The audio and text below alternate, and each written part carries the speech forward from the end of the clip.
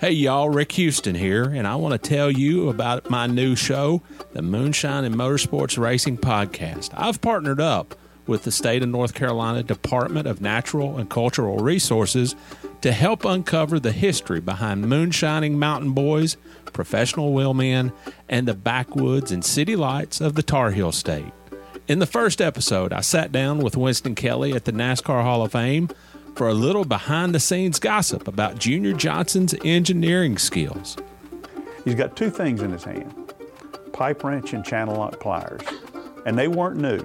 They had been around the block a time or two. Wasn't the first steel they built, I bet. No. I think the pliers had been red before, but paint had worn off. And in the second episode, I talked to a professional hillbilly, a.k.a. Dr. Daniel Pierce of UNC Asheville, to find out the real history of moonshiners and their battles with the revenuers. He wrote about one of his experience of trying to chase down this bootlegger in this souped-up car, and he complained that the government gave him these piece of crap, cheapo cars, and that were really no match, but he thought he was doing pretty good, and then the guy just hits it and just takes off and practically disappeared. But then the guy makes a bootleg turn and comes back towards him. And as he said, it was a game of chicken, and I was the chicken. And so he ran off the road. And actually, he was the guy who caught Junior Johnson at his daddy's steel when Junior got tangled up in a barbed wire fence. So check out the Moonshine and Motorsports Racing Podcast, available on YouTube, dailydownforce.com, and all of your favorite podcasting platforms. And be sure to check out my regular show on NASCAR history, the Scene Vault Podcast.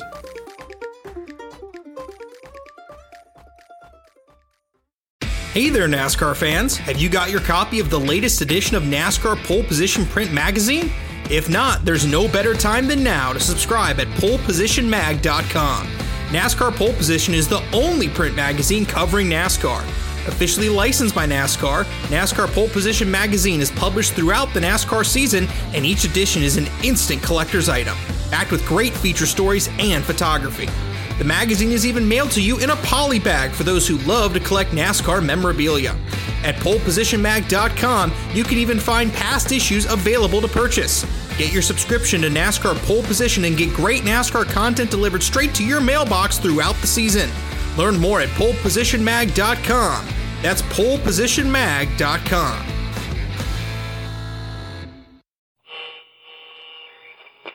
Hello, my name is Rick Houston, and welcome to the Scene Vault Podcast, your source for all things NASCAR history.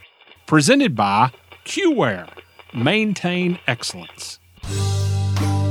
Ernie wanted to get in that car so bad and drive it around the racetrack that he rode that tractor with a brush on it, and he'd go out and try to drive it around. And I couldn't wait to get home and walk into the restaurant and get me some breakfast. And you all are in here squalling about this little old boy out here trying to make a living because you all can't beat him. The day NASCAR and all of us associated in any way with NASCAR forget its past, that's the day we don't have any future. Hello, I'm Steve Wade. And my name is Rick Houston, and welcome to the Scene Vault Podcast presented by McCLURE. And Steve, this week, I am thankful to be here. Well, I bet you are, even though. Well, look, Thursday, everybody that keeps up with us on Twitter, you know basically what happened. But Thursday, I was doing my walk, and I had just turned on to a street, and there was no sidewalk. So I was walking on the side of the road, and this lady, she just about plowed me over, Steve. And that was as close a call as I had ever come. And when she was headed my way, I jumped into the ditch that was next to me.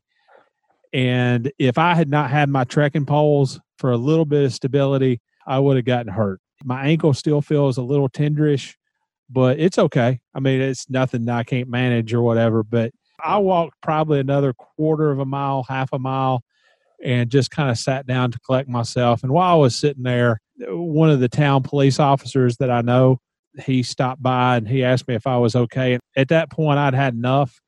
And for the first time in a long time, I accepted a ride back to my car and did not finish out my walk. And that was... Rick, those are extenuating circumstances. I would have not finished my walk either had I been off the road like that.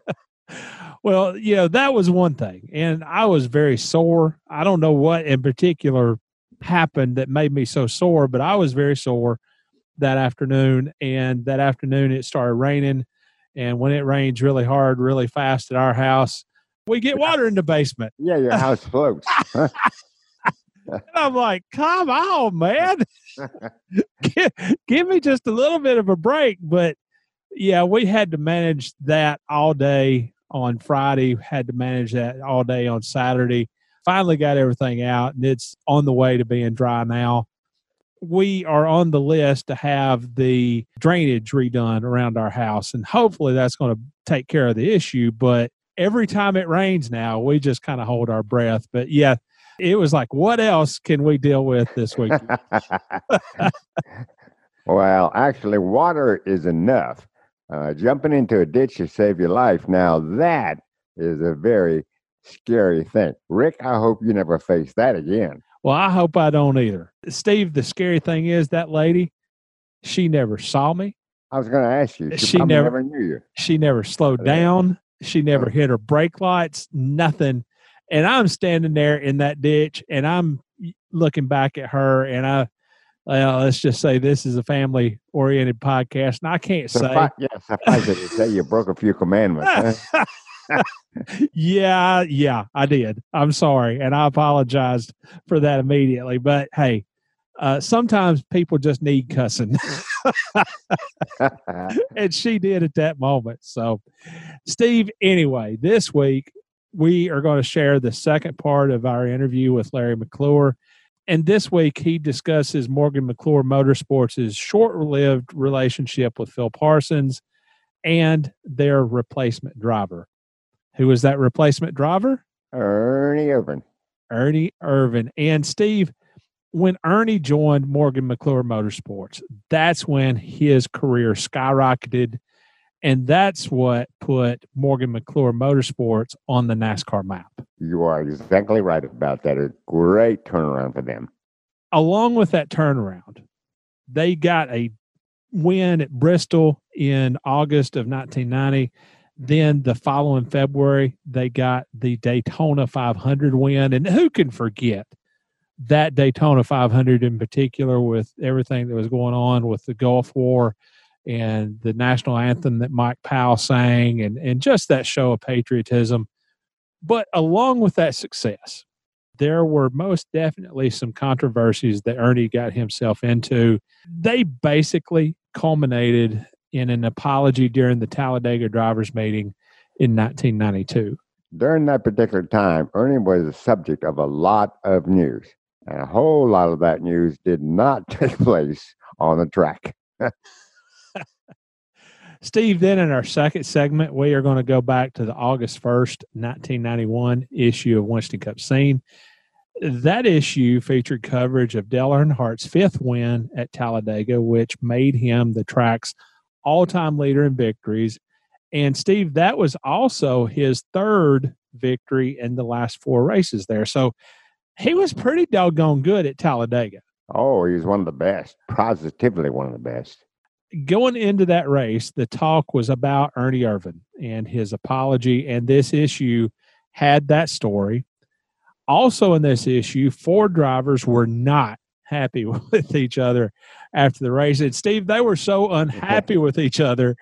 Davey Allison was so mad after that race that he went into his hauler and punched the wall and broke his hand. Promptly broke his hand. Well, let's put it this way, Rick. When it comes to racing at Talladega or Daytona for that matter, there's a word called teamwork, which comes into play in the high-speed draft. Ford, at this particular Talladega race, forgot that word, and it did not bode well for them. Finally, we have new Patreon support this week from Jamie Creasy and Eric Gissendoner. And Eric, listen, I know that I probably just butchered your last name, and I apologize for that. Eric Gissendanner, or Danner, maybe. Eric Gissendanner. Eric, hey, Eric, thank you for the support. Yeah. Eric, we got you, Eric. Thank you. One of our faithful Patreon supporters, and also he has been on the Zoom call a few times. So, Eric, man, I apologize. I've got a first name that's very difficult to pronounce. It's actually my first name, Steve, is actually the first spelling word that I ever missed in grade school. Really? Yes. So Sasquatch. Okay, moving right along. Support us on Patreon, support us on PayPal, support McCLURE, support Brian Kelb. They have been solely responsible for getting us to where we are.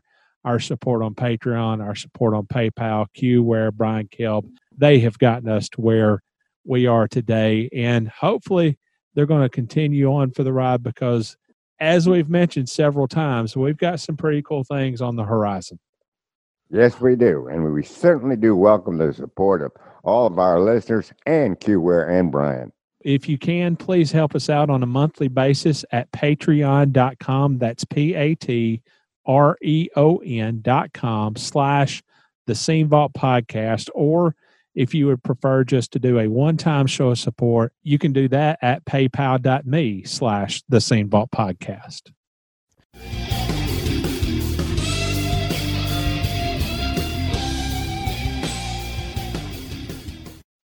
Larry, Phil Parsons joined the team for the start of the 1990 season, but he lasted just 3 races. What happened? Well, we went to Daytona, one of the fastest cars in practice, way fast, and he wrecked. We felt like he wrecked. Got in a situation and wrecked. And then we went to Richmond and wrecked 3 race cars that one weekend. And Rudd Pittman was our engine builder, and he and I were, I guess I relied on him for his experience. And we came back from Richmond. We drove back from Richmond that night, and I said, well, we just can't. We agreed that he wasn't going to work with us. So, and after we'd hired him, right after we hired him, he told me he had to go have cataract surgery. And I said, well, I didn't even know really what cataract surgery was, and so he did. So I don't know if he was having some kind of problem that helped create that, but he was a great guy. I mean, I liked him. Terrific guy, bursting out in his family and being in, but it just didn't work out. So Ernie Irvin, how did he wind up in your car? Was he the only guy that you looked at, or were there maybe other candidates? Well, when Rick left at the Fall Bristol race, he told me, I knew he was leaving. I think it was it 88? 89. 89. Oh, he told me, he said, right there's a guy you might think about putting in your car because he's a hard race car driver. Talking about Ernie? Ernie. Okay. And he was driving for, what's his name at DK? Richmond? No. At that time he was driving for DK, but he went to drive for Junie Donlevy. Junie Donlevy. Okay. And this was like 2 or 3 races in the season. Well, I called Junie, and I told Junie I was interested in Rick. What was he going to do? He said, Larry, I'm glad you called me. He said, we thought we had this sponsorship deal put together, but it's fallen through, and I'd love for you to get this boy drive your car because I think he could have success. So we called him, and before we hired him, we went to Atlanta to test. At that time, you could test the week prior to the race. With Ernie? With Ernie. Going into 1990? Yes. Okay. All right. Yeah. We went to Atlanta and tested before the Atlanta race. Okay. Before the Atlanta race. Yeah. And that was like the 3rd race or 4th race or whatever it was. Yeah. Okay. We went down and spent 3 days, and it rained. Rain. First day. Rained the second day. 3rd day it was raining. And Ernie wanted to get in that car so bad and drive it around the racetrack that he rode that tractor with a brush on it, and he'd go out and try to drive the racetrack. He was driving the track himself, was he really? Yes, he was. You ask him. And we put him in the car, finally at 4 o'clock, and he made 5 laps for us. And we was bad fast. So we said, okay, we'll let you drive Atlanta. And at that time, Ernie was working over there putting bleachers in the Charlotte Motor Speedway. I think that was his job. And he said, okay. So we go down there and we start on last year's points, which was, I think it was 20th or something like that. And we ended up finishing second. But during that race, I thought my car had gained 100 horsepower. It just makes everybody look better. You look smarter. Your crew chief looks great, and your pit crew looks better. But I'm telling you, he put the metal to the floor, and it showed us how fast our car was. So you didn't test him going into the 1990 season? No. Okay, all right. That's what I thought I heard you say. No. Okay. His first time in our race car was Atlanta at that test for 5 laps. Okay, all right. Yeah. All right. He finishes well in Atlanta. I think he finished third. Then all of a sudden, he reels off several top 10 qualifying runs in a row. And all of a sudden, Morgan McClure Motorsports is competitive. Right. And I'm talking about competitive. Right. What did Ernie Irvin bring to the table that had been missing? All he brought was his abilities. He didn't bring any money, didn't bring any past experience because he hadn't driven that many race cars, with the exception of the cars he had driven on the West Coast before he came to, cup racing or bush racing.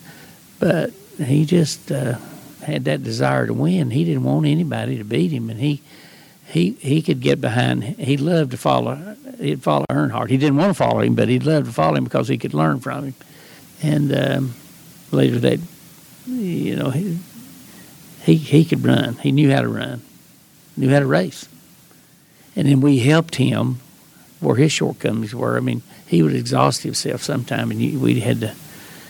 I mean, after a race, you'd have to pull him out. You'd have to help him out of the car. You remember seeing Darrell Waltrip and some of these guys at Bristol. You have to pull them out of the car. Yeah.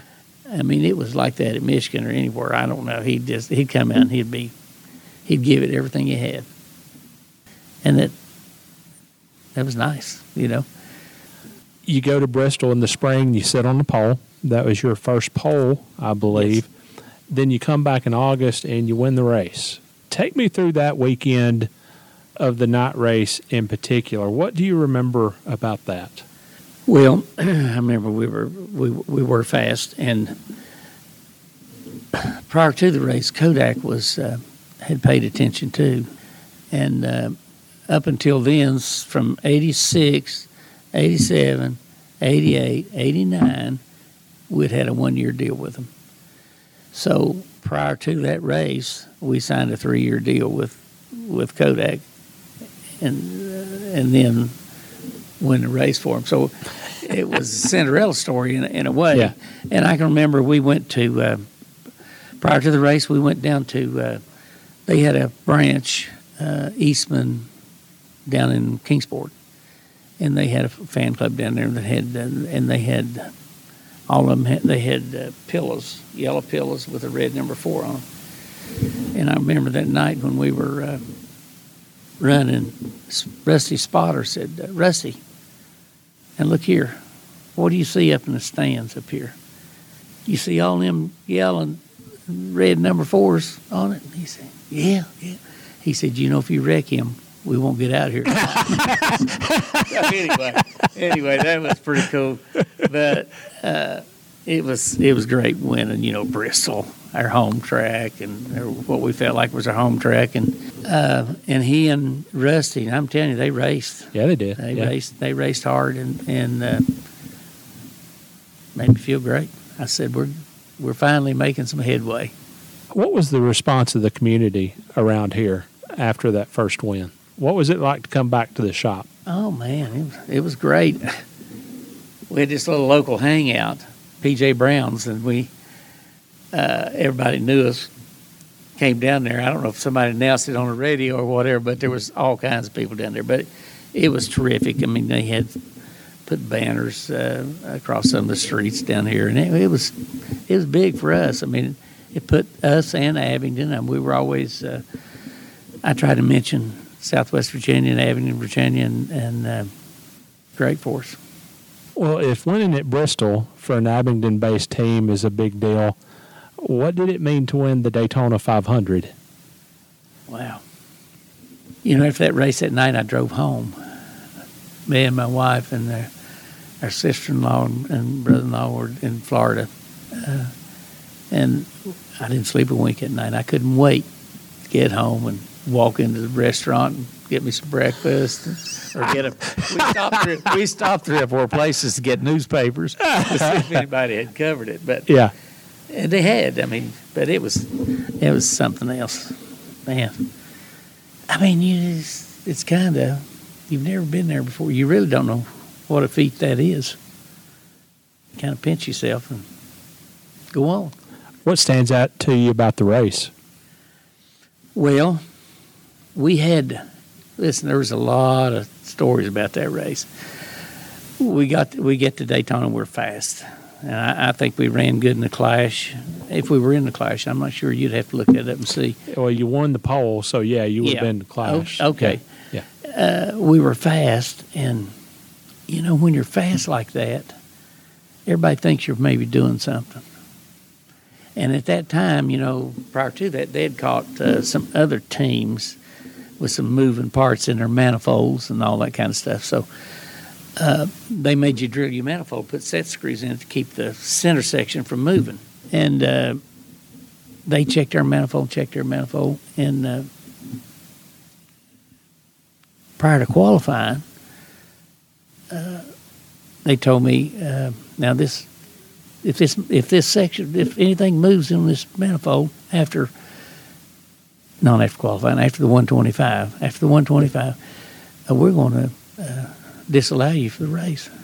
And I said, wow. Now, this was before the 125. I said, well, the way I read the rule book, I don't really have to run the 125 because I'm starting on the pole.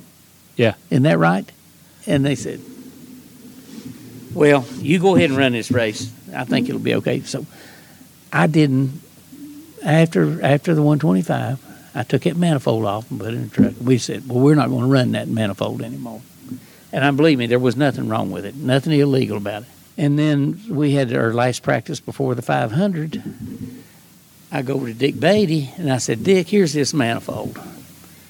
Would you look at it and tell me if it's legal or not legal before I put it on my motor? I didn't even practice with it today because I felt like, I might have trouble. I want you to look at it and tell me what you think. So he looked at it before the 500, said, well, I don't see a thing wrong with it. So I go back at night. I see Ernie and Tony coming out of the hotel. They're going to take their wives out to eat. I go upstairs to the bar and see Runt. So we have a beer and discuss that manifold. And I said, well, I want to change the manifold because I know it's not a lot, but it may be 1 or 2 horsepower, maybe 5 horsepower. I want to put it on. So he and I get up the next morning, and we go to the racetrack. They let us in early at 5 o'clock, and we change that manifold. And at that time, a manifold's not like it is today. It was a whole base plate that covered up the valve part of the push rods and lifters and all that. That valley pan that goes in there, it was made onto the manifold. So we had to glue it on. And ironically, after the race, it was still wet. The silicone, it hadn't dried completely. Wow. Well, we started the race, and they black flag us for speeding on pit road, and we were the last pit. Yeah. But they got us for that, and they waited until 1 to go before they black flagged us. So I was 3/4 of a lap down when the green came out. And we we just sat out there and run. No caution, and we ran and we made it up. And we, I don't know, there was a caution, 15. I can't remember how many laps. It was before the end of the race. I think there was a caution. I think inside 10 laps. I think when Earnhardt and Davey got together on the backstretch. They got together behind us. Okay, yeah, because we had passed them. Right. Yeah, and then we thought we might be out of gas. And I'll never forget my brother, Ed, older brother. He said Sterling was behind us. He was second. Ed said, "Hey, Spotter, see if Sterling will push us around if it quits running." Sterling said, "Yeah, I will next time. Bye." Anyway, we made it and won the race. This is great.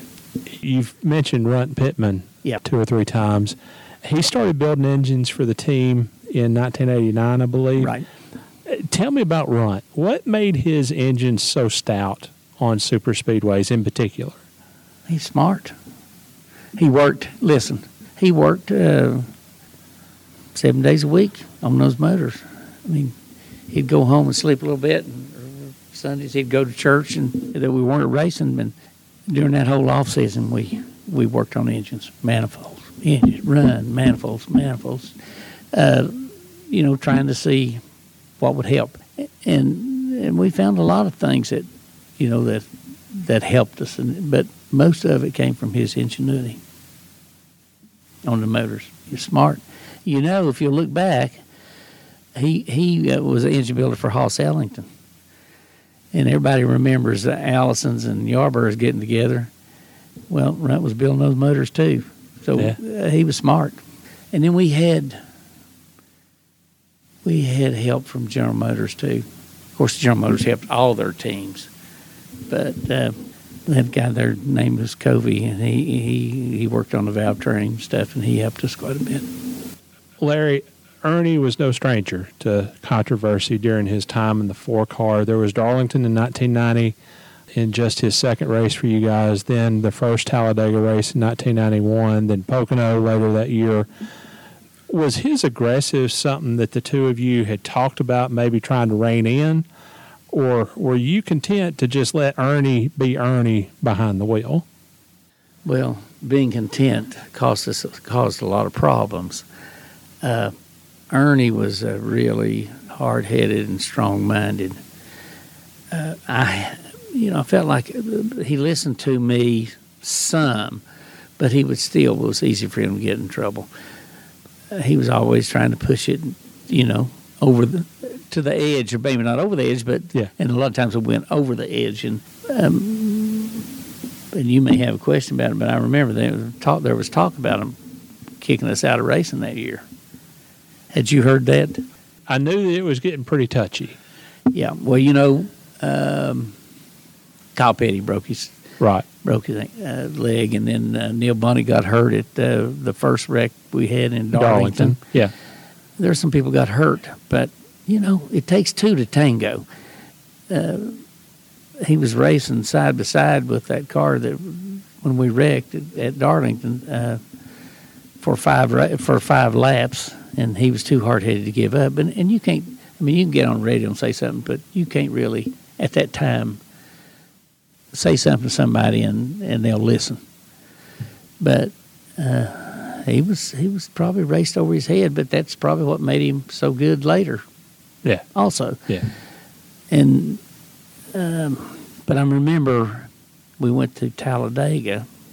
By the time we got back to the second Talladega, everybody was up in arms. I get to the racetrack early. I always go in with the race team. They sent somebody over from Bill Francis' office to see me. He wanted to see me, so I go over. I go in, and Richard Petty, Dale Earnhardt,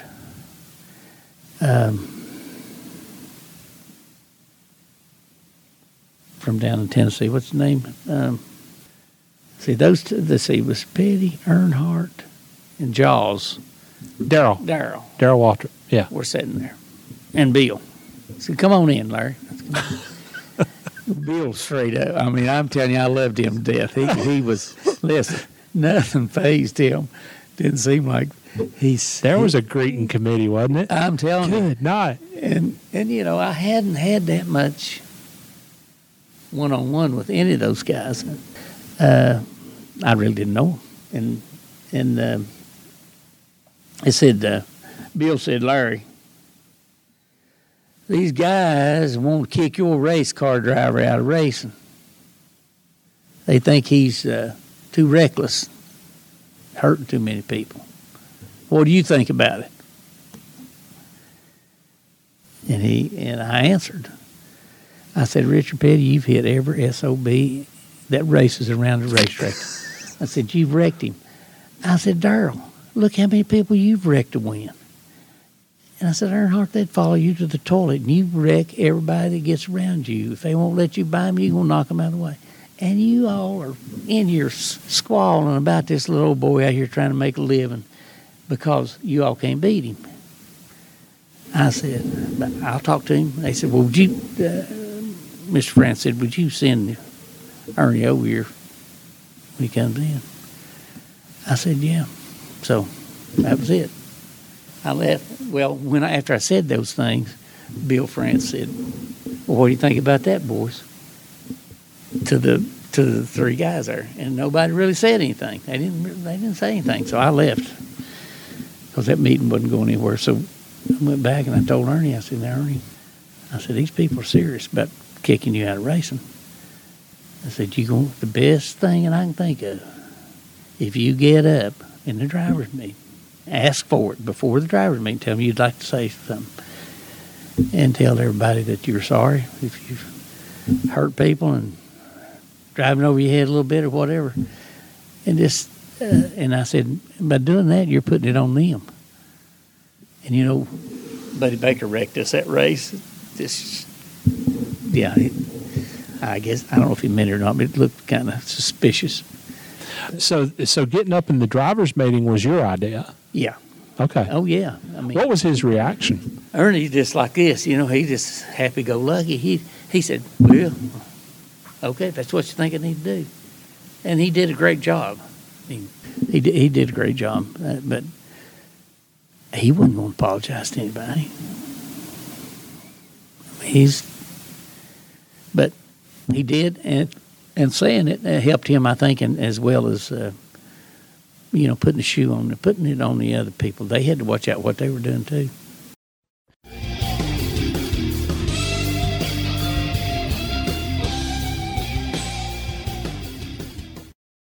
Hello, Scene Vault podcast listeners. This is Eric Quinn from McCLURE. I'm so glad that racing is back. It's nice to see it on TV, and of course it's been nice to continue to be able to listen to the Scene Vault podcast with Rick and Steve and all their guests, and of course they just hit the milestone 100th podcast, and I'm so proud of what Rick and Steve have been able to do with the Scene Vault podcast in preserving the history of this great sport. There's a lot of time and effort that goes into everything that happens at the Scene Vault podcast, and at McCLURE we are proud to be a part of it. We also know that it takes a lot of time and effort to take care of the places where you work. And we want you to check out McCLURE and see what we can do when it comes to facility maintenance. We are the most powerful, most simple to use computerized maintenance management system on the planet. So check us out at QWareCMMS.com and see what we can do for your facility maintenance team in helping to keep your campus and your facility up and running. Now let's get back to the podcast.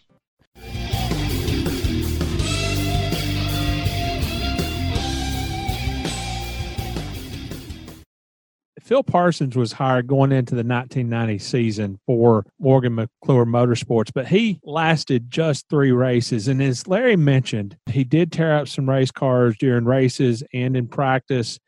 And Steve, at the time, there were rumors that Phil had some substantial problems with his eyesight. Well, I stood right there in the Richmond garage area after Phil had crashed the car and it was brought back. I stood right there behind Phil and Larry.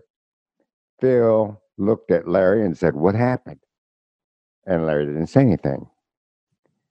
He's just looking at the car, rubbing his chin. And then Phil turned to Larry again and said, "What happened?"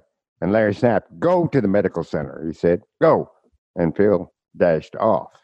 Now, at that particular time, I'd heard the rumors about Phil's eyesight. And I actually talked to him about that and wrote a column about it. But the reason I wrote the column was that Phil was going to be relieved of the ride just 3 races in. I thought that was very unfair, and I thought it was precedented by the loss of his eyesight, the rumor of the loss of his eyesight, which you would explain more detail a little bit later on. But at the time, I wrote that Phil was nothing wrong with his eyesight, using that as an excuse to get rid of him. You know, I said it was very unfair, and I was not very popular with Morgan McClure Motorsports or its fans at that time. For most of 1994, I was on retainer at Scene, which meant that I was to write 2 feature stories a month. And financially, Steve, that was huge for me because at the Allegheny News, I was bringing home the grand and princely sum of $150 a week. Well, it's a start. And so the feature stories that I was doing for you guys, I could buy 2 packs of ramen noodles. We're getting up in a new income level, huh? Oh, man, I was on Easy Street then. Well, I'll tell you something, Rick. You were not alone. Now, I realized I started at the Martinsville Bulletin about 20 years before all this. And I was only making $106 a week starting out. One of the stories that I did that year in 1994 for Scene was on Phil. And the one that I did appeared in the September 22nd, 1994 issue of Scene. And Steve, both he and his wife, Marcia, addressed all that talk about his eyesight. And they were pretty blunt about it. Phil did have a cataract removed from his left eye after the 1989 season was over. He wore a patch for 24 hours, and doctors told him to stay out of a race car for a few weeks to give the stitching in his eye time to heal. Now, other than that, according to Phil, it was nothing more than a minor nuisance. But what people were saying about that procedure and about his eyesight, that was the problem. Now, Steve, I don't know the history of cataract surgery, but at that time in 1989, I don't think it was necessarily as prevalent as what it is now. So maybe that's what led to some of that talk. Well, I think you're exactly right, Rick. When he brought up the subject of the cataract, that answered a lot of questions to me about his eyesight. And I'll tell you, Rick, when you wrote this story in 1994, remember I wrote the column back in 1990 in which Phil addressed these rumors about his eyesight. And of course, as I said, I thought that contributed to his loss of the ride at Morgan McClure, and I didn't think it was very fair. Here we are in 1994, and you write this piece that covers every angle of it. I want to tell you something, Rick. In all those years, 90 to 94, not one single comprehensive report on Phil's eyesight ever appeared in any publication. You were the first to cross that threshold and make this a very, very interesting and compelling piece about a driver's situation. Steve, kind of what precipitated this story was the fact that Phil had come back. He had started his own Busch Series team, and he did win a race at Charlotte, I think in May of 1994. And Steve, Phil said in this story that I wrote in 94, he said, "It's so sad that a rumor and innuendo can do the things it does. My eyesight when I had a cataract was 2015. My eyesight now is 2015. I had a cataract in my left eye, and it did not affect my overall vision. That rumor was started, and it just snowballed. I just never dreamed that the rumor would go as far as it did and damage my career to the extent that it did. But it did." So Phil was feeling that pressure. There's no doubt about that. Oh, yeah. Oh, yeah. And how frustrating can it be for a driver to have something that is not true turn his career around and make it worse? that is what Phil had to say. But I also talked to Marcia, his wife, and she took up for her husband. And she said in this story, it has been hard for me to watch my husband have to go through that. Sometimes you feel like standing on a mountaintop when you've been overlooked and screaming, hey, look right here. Here he is. Here's what you've been looking for. That's not really in my personality to want to stand up and fight for someone, but I would do it for Phil. And I think that's a very good thing for her to say, because after all, a driver needs support from his wife and his family. And clearly, Phil was getting it. So whatever happened with Phil happened. And before Ernie got hired, he went to Atlanta for a test. And Steve, it rained. And Ernie wanted to get in that car so bad. He got on a tractor himself with one of those big brushes on front and took off down the track, drying it himself. That is dedication, wouldn't you say? He got in the car and he was bad fast, as Larry put it, and he got the gig for Atlanta at the very least. He goes to Atlanta with Morgan McClure Motorsports, and he finished third. And neither he nor that team were ever the same again. This happened after I wrote that column out of Richmond, in which I thought that Phil had been treated unfairly and Morgan McClure should not have done what they did. Well, it turns out, as I said, there were a lot of Morgan McClure fans not happy with me. And then Ernie turns around, gets in the car for the first time, and finishes third. And as you mentioned, had some very good runs out of that. And the team really starts to move into the spotlight. Now, I had to eat a whole lot of crow after that. But it happens, and when it happens, all you do is sit down and start eating. And Don't you love it when stuff happens like that? Not really, but it happens. Another trivia question for you, Steve. 1990 Spring Atlanta race is a momentous event. Rusty Wallace finished second for Penske. Is a momentous event in NASCAR history. Now, what took place that weekend that was so incredible? Has something to do with you, I'm pretty sure. That was the very first Cup race I ever attended. How about that? 1990 in Atlanta, huh? Yes, sir. Well, what did you think? Well, I'm still here. I thought it was cold and rainy, and there was nothing going on at the racetrack until Sunday morning when the race finally got started. Well, did you have to sleep in your car? No. That was during my fan days, and we had a hotel, and we were down there with Joey Stepp and his mom and my wife at the time, and we just had ourselves a big time. Good for you. Good for you. Ernie finishes third in Atlanta. They go and they sit on the pole at Bristol that spring, which was the very first Bristol race that I ever attended. And then they win there in August in the night race. And not only that, Steve, but just a few months later, Ernie Irvan wins the Daytona 500. Now, for a team located just up the road in Abingdon, the Bristol win was a big deal. But then for that Abingdon team to go down to Daytona in the sport's biggest race, that was big. Now, well, you go from a team that is basically struggling to start in 1990, and you turn it around in that time frame and win the Daytona 500.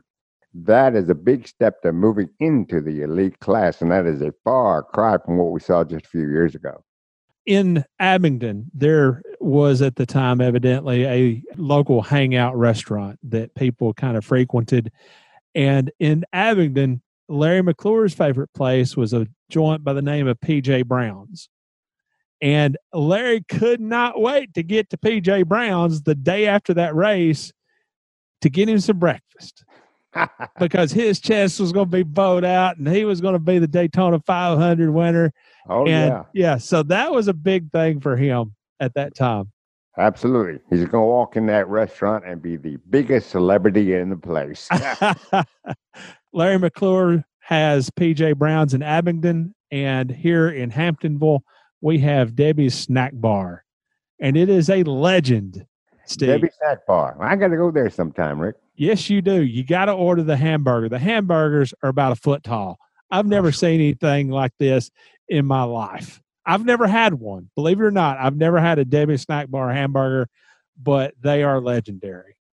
Well, that means I'm going to definitely have to go up there. We'll split one. How about that? Hey, that sounds good to me. That sounds awesome. So, Ernie Irvan, Swervin' Irvan. That's right. You know what's coming next. Yep. From the very beginning of his tenure with Morgan McClure Motorsports, Ernie Irvan was courting controversy. At Darlington, in just his second race with the team, he got together with Ken Schrader. There's this huge pileup in which Neil Bonnet was injured. And Steve, he was injured to the point that he was out of racing for more than 3 years. Yeah. And Steve, at the time that Ernie was racing Ken Schrader so hard, Ken Schrader was on the lead lap. Ernie Irvan was 10 laps down. Yeah. And you should have seen the reaction in the press box when that accident happened. I mean, first of all, it was real quiet when we saw the accident. And we did not know how badly injured Neil was. But anyway, it was real quiet. And then some guy said, "Way to go, Ernie," out loud. And then everybody else said, yeah, we knew that was a dumb thing to happen. Ernie Irvan said in the April 5th, 1990 issue of Winston Cup Scene, "I didn't think Schrader would race me that hard. I cut down low under him, and away it went.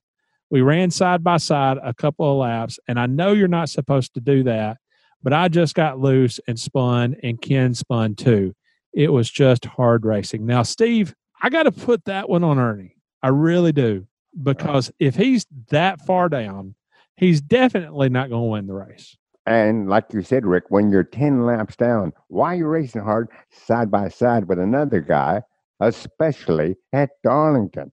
There's no way you're going to win the race. To Ernie's credit, I will say this. That was so early in his tenure with Morgan McClure Motorsports. I'm going to go out on a limb and give Ernie at least a little bit of credit and want to think that maybe he was just trying to impress his new boss, because Ernie was not that far removed from welding seats in the Charlotte Motor Speedway grandstand. Right. So I can understand him not wanting to go back to that. And maybe he did, in that instance, drive a little bit over his head trying to impress his new boss. Well, I'll tell you what, Rick, as we're going to find out in just a few minutes, trying to express his boss may have been the causes of other accidents that were really needless. There's a limit to how much you want to impress your boss. 1991 spring race at Talladega. Ernie's in the middle of another multi-car accident that left Kyle Petty with a broken femur. And after that accident, fingers were again pointing at Ernie. Dale Jarrett said in the May 9th, 1991 issue of Winston Cup Scene, "Ernie is out of control, and you can quote me on that. I was just 3 or 4 cars back when it started. He moved over and tried to break into the outside line, hitting Kyle. He had done about the same thing to Davey about 2 laps earlier." Now, Davey said in this issue, he had no room and there was a mess. He was down in the middle and he didn't have any business being there. Now, finally, Buddy Baker said it was mighty early in the race to be hitting someone like that. NASCAR needs to tell some folks that they're not on a quarter-mile track now. They're in the big leagues. You know what I mean. Well, in addition to trying to impress his owner, I think that time, by the time these incidents happened, that time should have been over. And now, part of the problem, in my estimation, is that Ernie has a lot of self-confidence in himself and more confidence in his car, which may have led him to think he could do almost anything. Well, as we find out, that's not very good. Finally, Ernie got together with Hutch Strickland at Pocono later that same year in 1991. That triggered a wreck that also involved Ricky Rudd, Ken Schrader, Bobby Hillen, Dale Earnhardt, Darrell Waltrip, Kyle Petty, Alan Quickie, and Richard Petty. Now, both Ernie and Hut were able to continue. Hut took 4th while Ernie was 7th.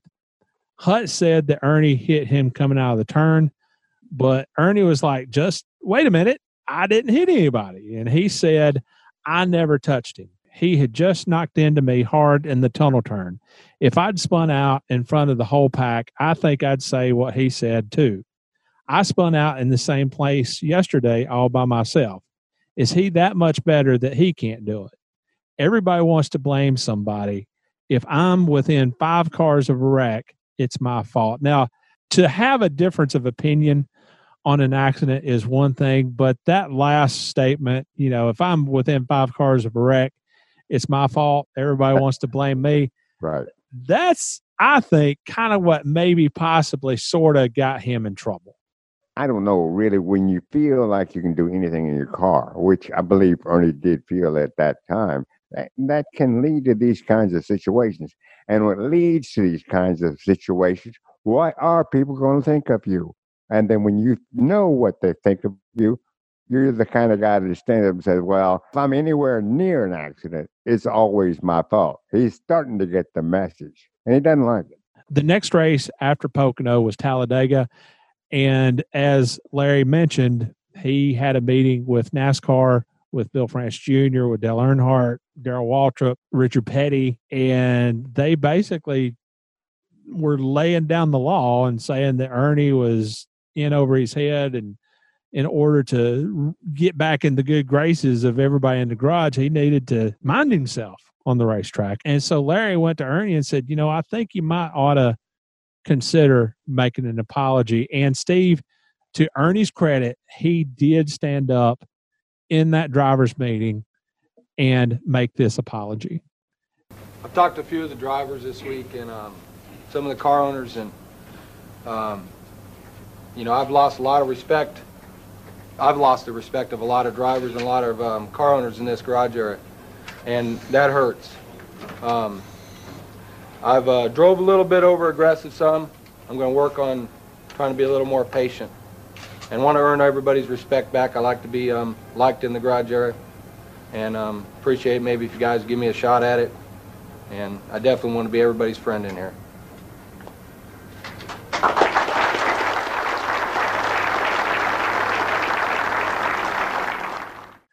We are going to talk more about Ernie's apology in the second segment. But Steve, what kind of reaction did his fellow competitors have to that statement? I think they respected him for it. Rick, you have to understand, in all the years that I've been in NASCAR up to that point, I had never seen a driver stand up and make an apology in a driver's meeting. I was there when Ernie did that. And, he didn't receive a wild lot of applause from the other drivers, but you could see they were satisfied that he was making an effort. And that's exactly what Ernie needed to do at that point. Well, I think everybody there were going to take a wait and see attitude, because actions speak louder than words. That's right. And I think you're really correct on that. But I do think that they respected him for doing it. Now let's see if you go out and practice what you preach.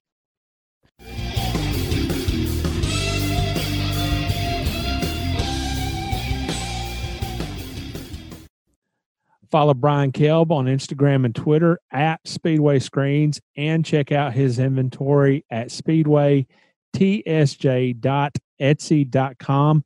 Steve, Brian is just amazing with the stuff that he is posting.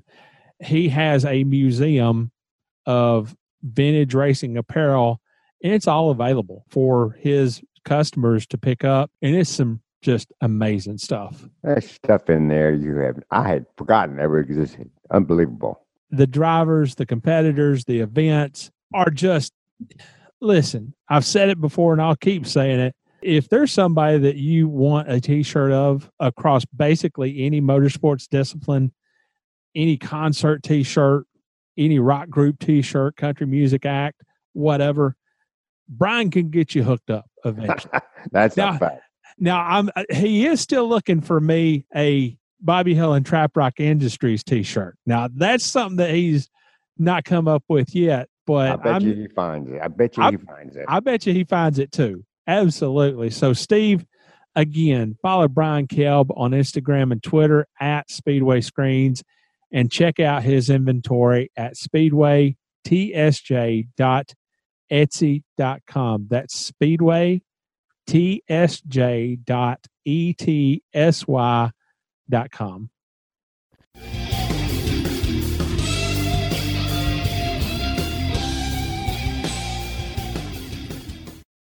August 1st, 1991 issue of Winston Cup Scene covered that year's second Talladega event, and Dale Earnhardt edged Bill Elliott by 1.5 car lengths to capture his 5th win at Talladega and his 3rd in the last 4 races. Dale said in Deb's race lead, it was a real strategy race. You had to look behind you as much as you did in front of you. There were a lot of cars moving around. The draft worked well, and we tried to stay in the top 3 or 4. You had to look behind you as much as you did in front of you. That's the key. That's the key. There was a lot of movement going behind Dale that he had not seen before. Normally, I don't think at Talladega you're supposed to do that. You're supposed to hang on to the draft for as long as you can, and then when the time comes, try to make your move. But looking in your rearview mirror and seeing guys going up and down and around and so forth all over the place, well, that's got to give you a good feeling. Well, I think if I'm Dale Earnhardt, I'm not necessarily watching as a competitor trying to stay in front of them. I'm watching as a interested fan because these guys were evidently just all over each other and not giving each other any room whatsoever. And allowing Dale to stay up front in this lead draft, right where he wants to be, because nobody used the draft at Talladega better than Dale Earnhardt. Dick Brooks said that guy could find air off a paper bag. So he was where he wanted to be. Of all people, Dale had help from Ricky Rudd. Okay. Not exactly a pair of dinner out guys, I would say. So it must have been big for Dale to be getting help from Ricky Rudd. Ricky said, Dale and I had a good thing going. He kind of left me hanging out there at the end, but he had to look after himself. They, meaning the Ford drivers, ganged up and finally got by me. He saw that they got by me and saw that they were going to overtake him, so he jumped out in front of them. He did what he had to do to protect the win. He jumped out in front, and I was sitting there hung out to dry, but he worked with me as long as he could. They had him beat on motor, something terrible. I don't know how he held them off. It was like they held back all day, and when it was a time to go, they stood on it. Now, that was probably about the extent of anybody talking about Ford's teamwork that day, because the Ford drivers themselves, they were not happy after the race with each other at all. Whole lot of uncooperating going on there.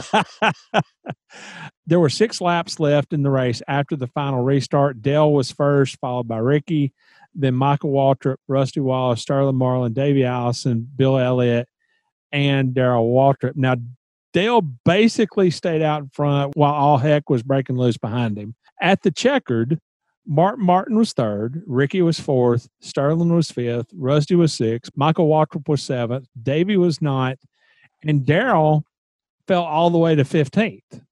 So he didn't have a good day in that draft. Davey had Sterling and Bill lined up behind him. Sterling was driving a Ford for Junior Johnson and Associates, that number 22 Maxwell House car. Bill Elliott was still with Melling Racing in the Coors number 9. And Davey almost cleared Dale, but then Sterling evidently went his own way, and that was the end of that. Davey said all we needed was 4 more inches, and we could have moved up in front of Earnhardt, and we would have had him. If you trust another Ford driver and he's the only one you can really work with, or you're the only one that can work with him, and then they leave you hung out to dry, then that's pitiful. We were fighting with each other instead of working together. Now, as I mentioned in the intro, after the race, Davey is so mad that he punched the wall of his transporter and broke his hand. And if Davey wasn't happy with Sterling, Sterling wasn't exactly thrilled with Davey either. Sterling said, when you get in a deal like that, it's just every man for himself. When somebody you've made a deal with sees he has a shot to win the race, he won't hesitate to move back in line and leave you hanging. Bill Elliott stayed with me, but once that 28 car got clear of Earnhardt, he shot out in front of him, and I got hung out to dry. The Fords were supposed to help each other, but nobody would make it work. Now, Steve, I'm going to play devil's advocate here. This is Talladega, and this is the draft. And although Davey and Sterling were both driving Fords, they weren't driving Fords for the same team. Right. How far does teamwork go in the draft? It goes as far as necessary to produce the results that are best for the manufacturer. In this case, we learned from Dave that he almost cleared Dale, all right, when their cooperation stopped. Now, Sterling said he pretty much got hung out to dry after Davey moved ahead a little bit. As a result of that, Davey couldn't get past Dale, and Ford loses. And Ford loses because the Ford drivers aren't cooperating long enough to put a Ford in the lead. And they're not happy with each other, and the Ford is not happy with them. Now, you're not supposed to see that when you work in the draft to take a lead around another maker. And that didn't happen. Yeah, I know they were both driving Fords, but Davey was driving a Ford for Robert Yates Racing, and Sterling was driving a Ford for Junior Johnson Associates. So, in my opinion, it's every man for himself in the draft, especially with the checkered flag almost in sight.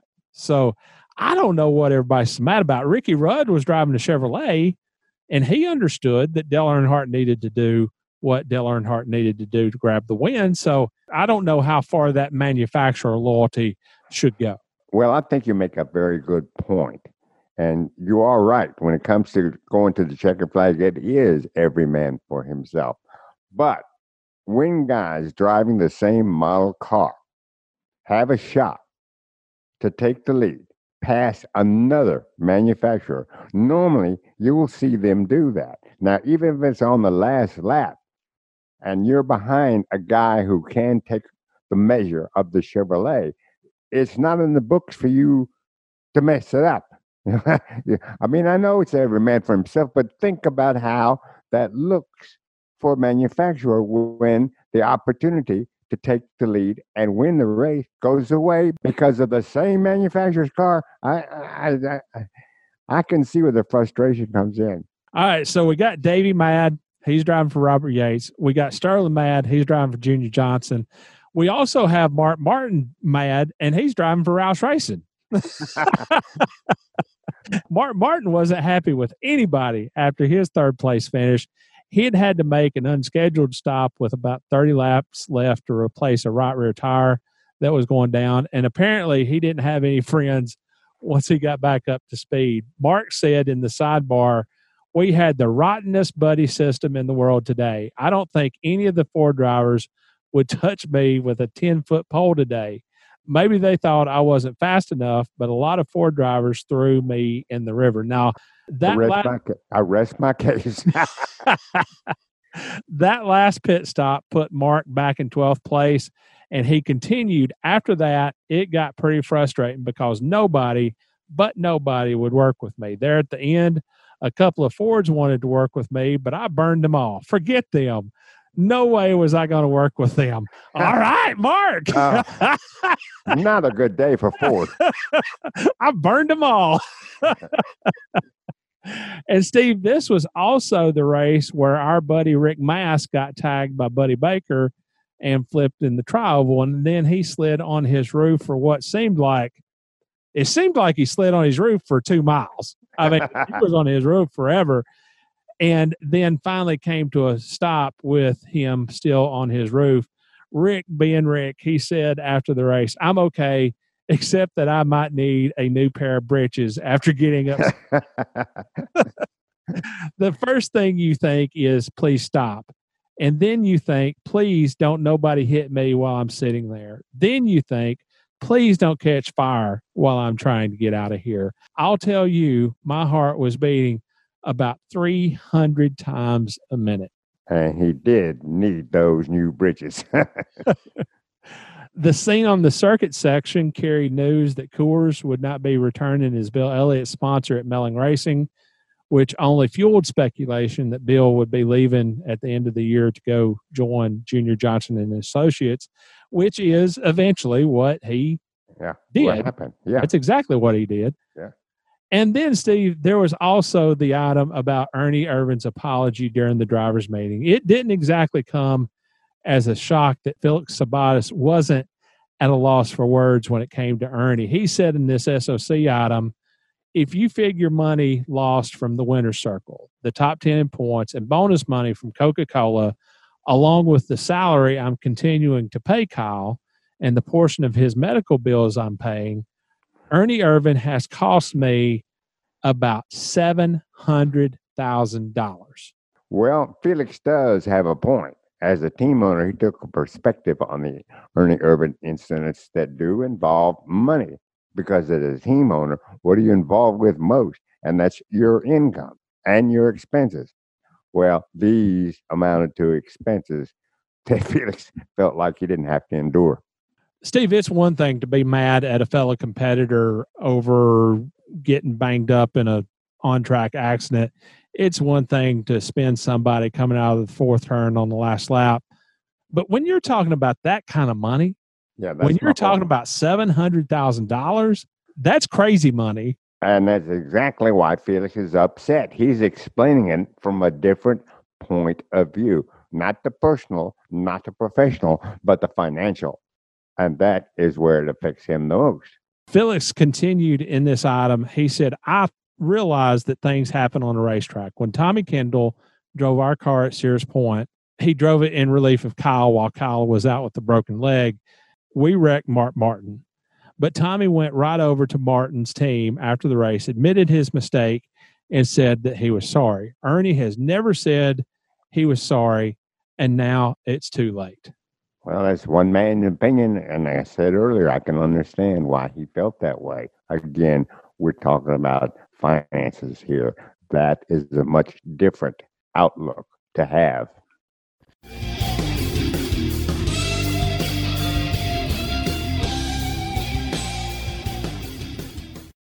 I'm Ken Schrader. You're listening to the Scene Vault Podcast.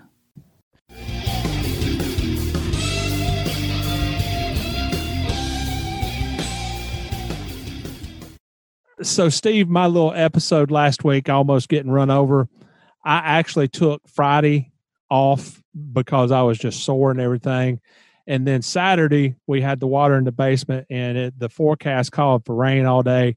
So I wound up not walking Saturday either, and I took my normal day off on Sunday. So I had 3 days in a row off, and that cost me about 10 miles.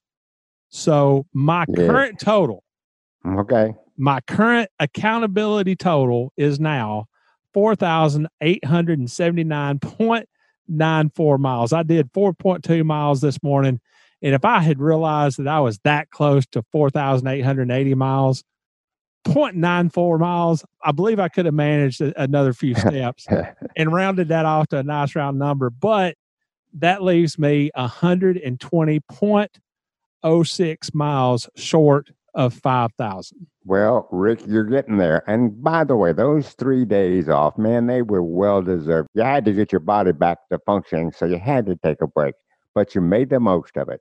One of the biggest reasons why I have been trying to build on and do a little bit extra every day is so I could have a little bit of a cushion. And so I didn't have to kill myself to get to 5,000 by the November 6th through 8th race weekend at Phoenix, which is the deadline that I have. But luckily, I did have that cushion, and I was able to take some time off. But now I'm walking again. I walked again this morning, and it felt so good because the weather, it was 4 or 5 degrees cooler. It was a very heavy overcast. There was a light mist, which made it so much cooler, so much more enjoyable. And I did have a little bit of rest. So this morning was the easiest 4.2 miles that I have done in a long, long time. So 120 miles to go. I should be in double digits by the end of the week. That's my goal, is to be under 100 miles by Saturday. Well, Rick, if anybody can do it, you can. And you've got the rest you needed, go for it. And after, did you get a text or something? Did you hear that? I'm sorry. All right, that's off. You're going to start over.